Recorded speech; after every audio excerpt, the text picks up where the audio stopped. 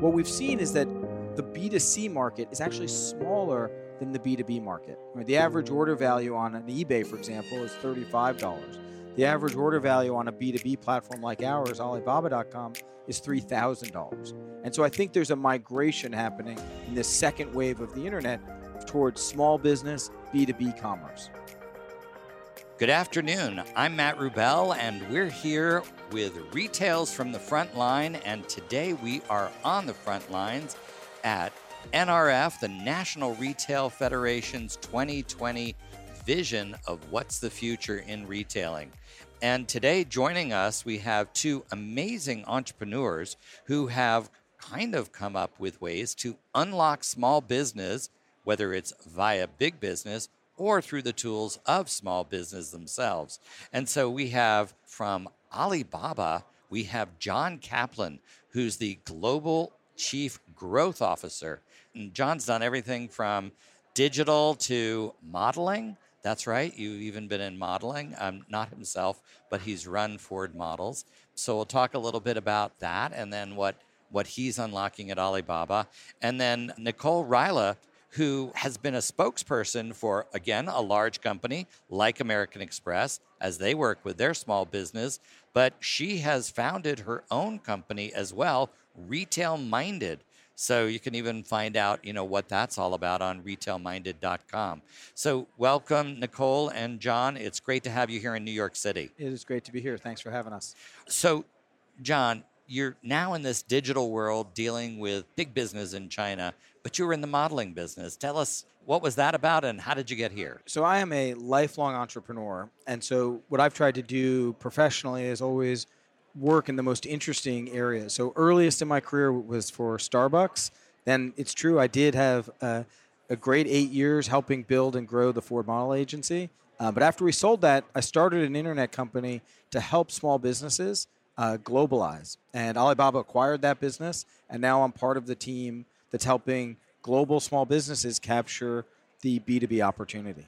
The B2B, which basically means they can sell their stuff through the Alibaba network. Right. But how do they know how to do that? I mean, Nicole, you started out first as an entrepreneur too. So talk about that and then talk about what Retail Minded does along those lines. I started my career on the corporate side, working for large companies such as Sears Corporation way before it is what it is now, and on the brand side, such as in the fashion footwear industry, holding marketing roles. And long story short, when I founded Retail Minded, I wanted to do so in an effort to deliver news, education, and support specifically to small businesses, because what I found at these corporate fantastic companies was they had an HR team, they had a marketing team, they had a lot of strategy behind the scenes to help them elevate their visibility and optimize their selling, right?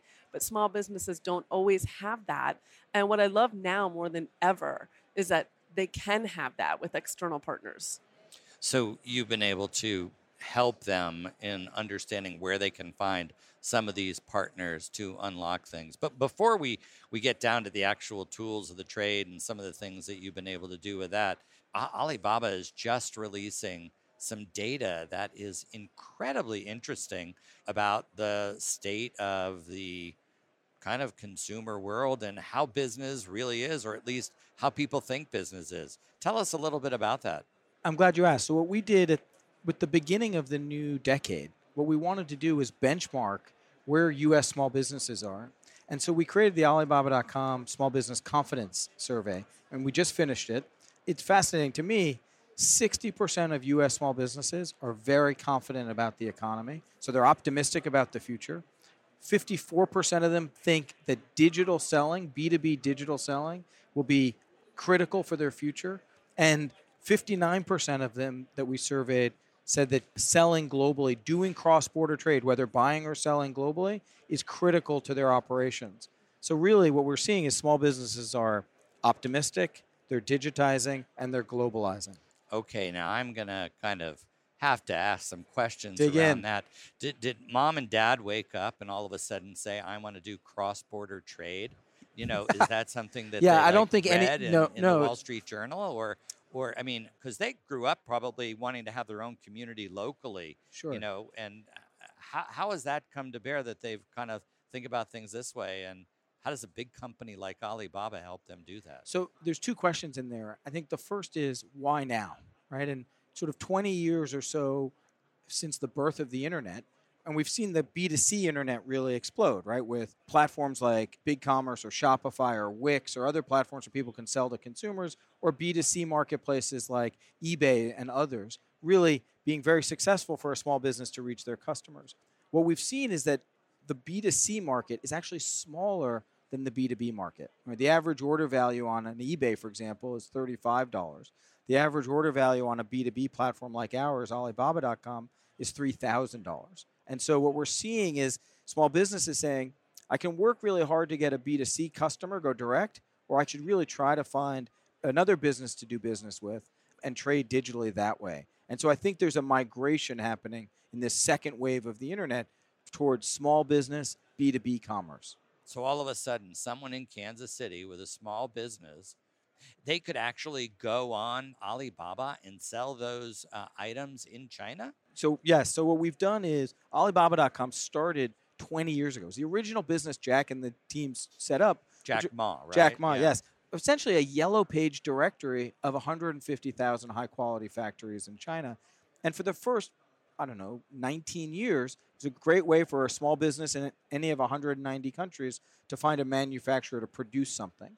And just this past July, what we did is we opened up Alibaba.com to make it possible for a U.S. manufacturer, a U.S. wholesaler, to sell to the world on the platform. And so that announcement really has galvanized small business, interest in being a cross-border, sort of a small multinational company. Okay, but let's take that back. So you've opened this huge door. Yes. Now they can do it. Yes. Nicole, do they know how to do it? You know what? That continues to be a challenge because small business owners are busy people, right? They don't have the HR team, the marketing team behind them. They're doing so much on their own. And yet it takes those external partners such as Alibaba.com for them to recognize, wow, I can leverage this to optimize my business. I can do it from the comfort of wherever they're operating their small business. And the growth opportunity then becomes stronger for them. They don't know how necessarily to answer your question, Matt, but what they do need to discover is how. How do they go about finding out in this virtual world what are the tools they need to navigate, and then who trains them on how to use those tools? Well, definitely attending experiences like this. We're at the NRF right now, the big 2020 vision show, the big show for National Retail Federation. Definitely attending these types of experiences is helpful. I know Alibaba.com is doing a build-up events, which I think is pretty cool. I was recently introduced to that, and I think that's fantastic because it Let me finish. connects. What's a build-up event? I'll share. So what we decided to do a couple months ago was that the best way to help small businesses is to meet them face-to-face. And so we created build-up events where we've opened the doors and inviting small businesses in to come in and learn about sourcing on Alibaba.com, selling on Alibaba.com, and other resources and partners that can help them successfully digitize and capture the opportunity. And then just one other note that's, I think, pretty interesting. What we've recognized is that the tools aren't easy for people to find. And so we created an awareness program really of the resources called B2B Tuesday. So every Tuesday for the rest of this year, for the next 50 weeks, we're going to publish new content to help small businesses learn about partners, tools, resources they need to be successful selling. Who are you going to publish that to? We're going to publish it to the Alibaba.com audience and through our social channels, which have 13 to 15 million followers, say, hey, here's all this information and resource you need as a small business in Kansas City to learn about how to be successful in the digital environment. Yeah, I love that because I got to tell you, the connectivity that these events provide are so valuable. I'm also the co-founder of something called the Independent Retailer Conference, and it's, again, designed to support small businesses, and we produce it biannually in Las Vegas, and we do it because of that connectivity. They have the opportunity to talk to other like-minded but yet often non-competitive entrepreneurs and learn from them. And, your build-up events do that. And I think that that's such a great asset for entrepreneurs to take advantage of. So you're not just on the net, but you're taking this on the road. Correct. People are going to want to find out, okay, it's coming to my city. I want to know it's coming to Plano, Texas, or I want to know, where it's coming. How will they find that out? So this sounds like a shameless plug, but truthfully, you can go to Alibaba.com/buildup and you can find the information.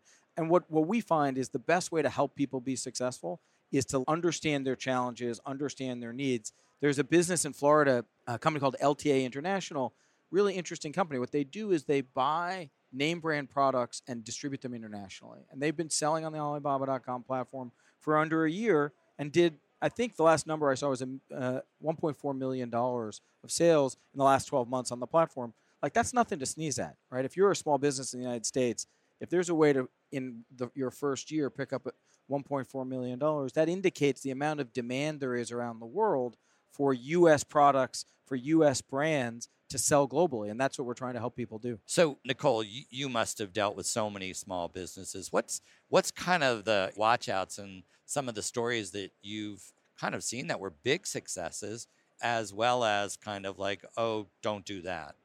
I've seen everything from a very local footprint perspective. For example, I'm from Colorado. There's a store there. They're called Interior Delights. And, subscription boxes are such a big thing right now across the marketplaces and commerce in general. They started it within their community and they wanted to specifically market it to their local audience. But it became such a big deal through social media that they're now able to reach other clients across the country, right? So that is a small single standing store in the middle of Colorado that now has a national reach because of this social experience. I love that story because it really speaks to the fact that their commitment and passion to just create something that they wanted to, and then their customers really responded to and loved, and it grew, and it Yeah, I think continues that's great. to. It's interesting listening to you describe that makes me think that small businesses don't have to be considered not to be innovators, right? Like, because there's a good example of one store, but the entrepreneur there recognized there was a potential to take some of the tricks, tools that some of the big digital companies have and localize them and interpret them for their own business. And I think that's really powerful if more and more small businesses recognize that they have a lot of assets, a lot of strength to interpret the way to innovate. I think that's a great thing. Yeah, and I love that. I want to just expand on that because you just said you don't have to always be the innovator. And I think too often small businesses want to be the innovators. So they almost try too hard to create something new. And yet sometimes you can just react to something in the right way and do something fantastic with that. And of course, there's room for innovation always, but also reacting to a trend or the marketplace. Well, with all the talk nowadays of privacy and big companies having big data and AI, artificial intelligence, should these small businesses be wary about that? Because big business is really taking over certain parts of their market and coming into the local communities. Small business entrepreneurs need to be well informed and in some ways skeptical, right? Look at their partners, try to understand the motivations of their partners. At Alibaba, certainly at Alibaba.com, if a small business joins our platform and sells on the platform, they own the customer relationship. We don't. We don't take a commission on their sales. They pay a flat fee to be on the platform. So we've set our business model up to be an ally to small businesses at Alibaba. Other platforms take a different approach. They say, hey, your margin's my opportunity. That's not something that Alibaba thinks. We think, how can we unlock the power of small business and help people do business easily anywhere around the world? So you're more an enabling marketplace. You're just basically another location for them. We think of ourselves as a technology tool, an ally to help them reach the world's markets. You're really a connector. When I think of Alibaba, I think of them as connecting entrepreneurs and, of course, suppliers and manufacturers. But to me, that's just a connector. And that's so valuable for small businesses. They need that connection because, as we were saying earlier, they can't always find it. They don't know where to find it. But if Alibaba.com, for example, identifies trusted resources and then says, okay, this is your ball game now, though. Correct. We've given you the map, but you figure out how to use it. Correct. So if someone were to go to Retail Minded to your website, Nicole, and say, I've got to figure out how to do business on Alibaba, what's the first thing you would tell them to look for?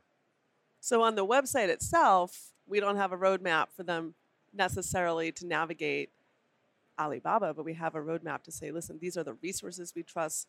Here's general content and communication that you can refer to. And we would, quite frankly, point them to those build-up events and to the website itself because that's what we believe. I mean, I come at everything unbiased, right? Retail-minded stands alone with just our own perspectives of how we believe small businesses can gain value for their own businesses. And I absolutely would say this is something you need to check out. So we have two people, great entrepreneurs, two companies, great companies, that are actually building the pyramid of success from enabling small communities, small businesses to actually reach a multi-trillion-dollar marketplace. Who wants to be a trillionaire? We can find out.